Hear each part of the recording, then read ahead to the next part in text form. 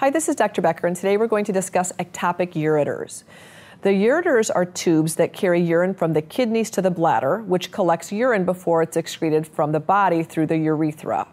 An ectopic ureter, ectopic means displaced, opens into the urethra or the vagina rather than into the bladder.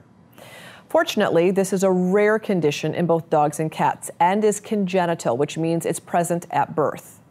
The mode of inheritance is not well understood, nor is it consistent. Pregnant females with ectopic ureters don't necessarily pass on the abnormality to their litters. Vitamin imbalances or deficiencies in pregnant females have been suggested as a possible contributing cause when members of a litter are born with this condition. Females are much more likely to be born with ectopic ureters than males.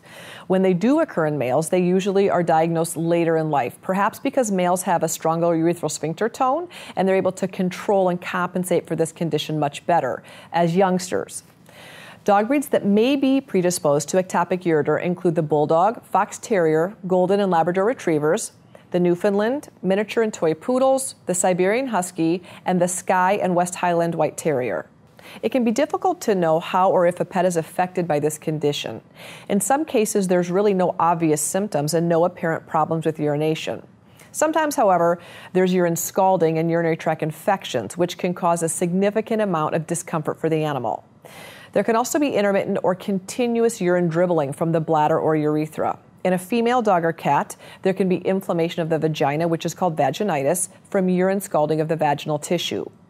Other signs to look for include inappropriate urination, dampness around the external genitalia, urine that is cloudy or foul smelling from secondary infection, redness around the perineal area, or inflammation or irritation of the hair and skin around a female dog's vulva and vagina. A history of your dog's symptoms will certainly be taken by your veterinarian, and a thorough physical examination will be performed. Diagnostic tests will include a urinalysis and blood work, including a CBC and serum biochemistry profile to check internal organ function.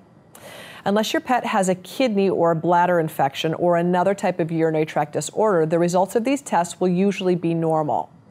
A urine sample should be cultured to check for a bacterial infection, which is oftentimes very, very common with patients that have ectopic ureters.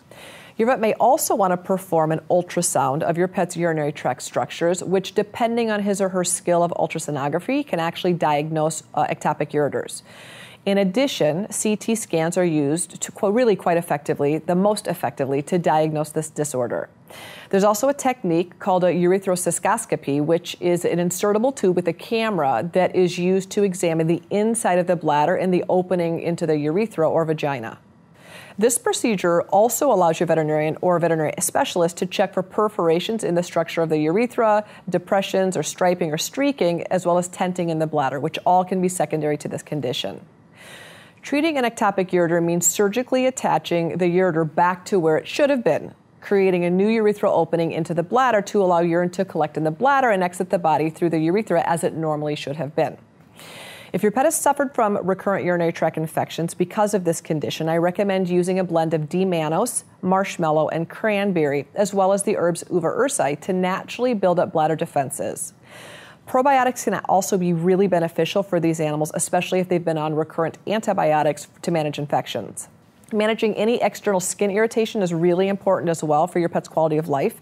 I recommend gently disinfecting the perineal area with dilute betadine and then applying either calendula oil or coconut oil to scalded and irritated skin. You can do that several times a day, and it's incredibly soothing and can actually reduce licking by 90% if you just continue to disinfect and apply those really soothing oils. Surgery to correct ectopic ureters is complicated and very delicate, and because this condition is rare and most veterinarians don't see many cases of it during their careers, they often refer patients to a soft tissue surgical specialist, which I think is a very good idea. Other treatment goals are, of course, to relieve your pet's discomfort and reduce or eliminate the urine dribbling. Unfortunately, even with surgery, up to 50% of these dogs and cats still continue to have some level of incontinence after surgery. In those cases, I would suggest or recommend that you consider trying acupuncture treatments as a non-toxic therapy for any remaining incontinence.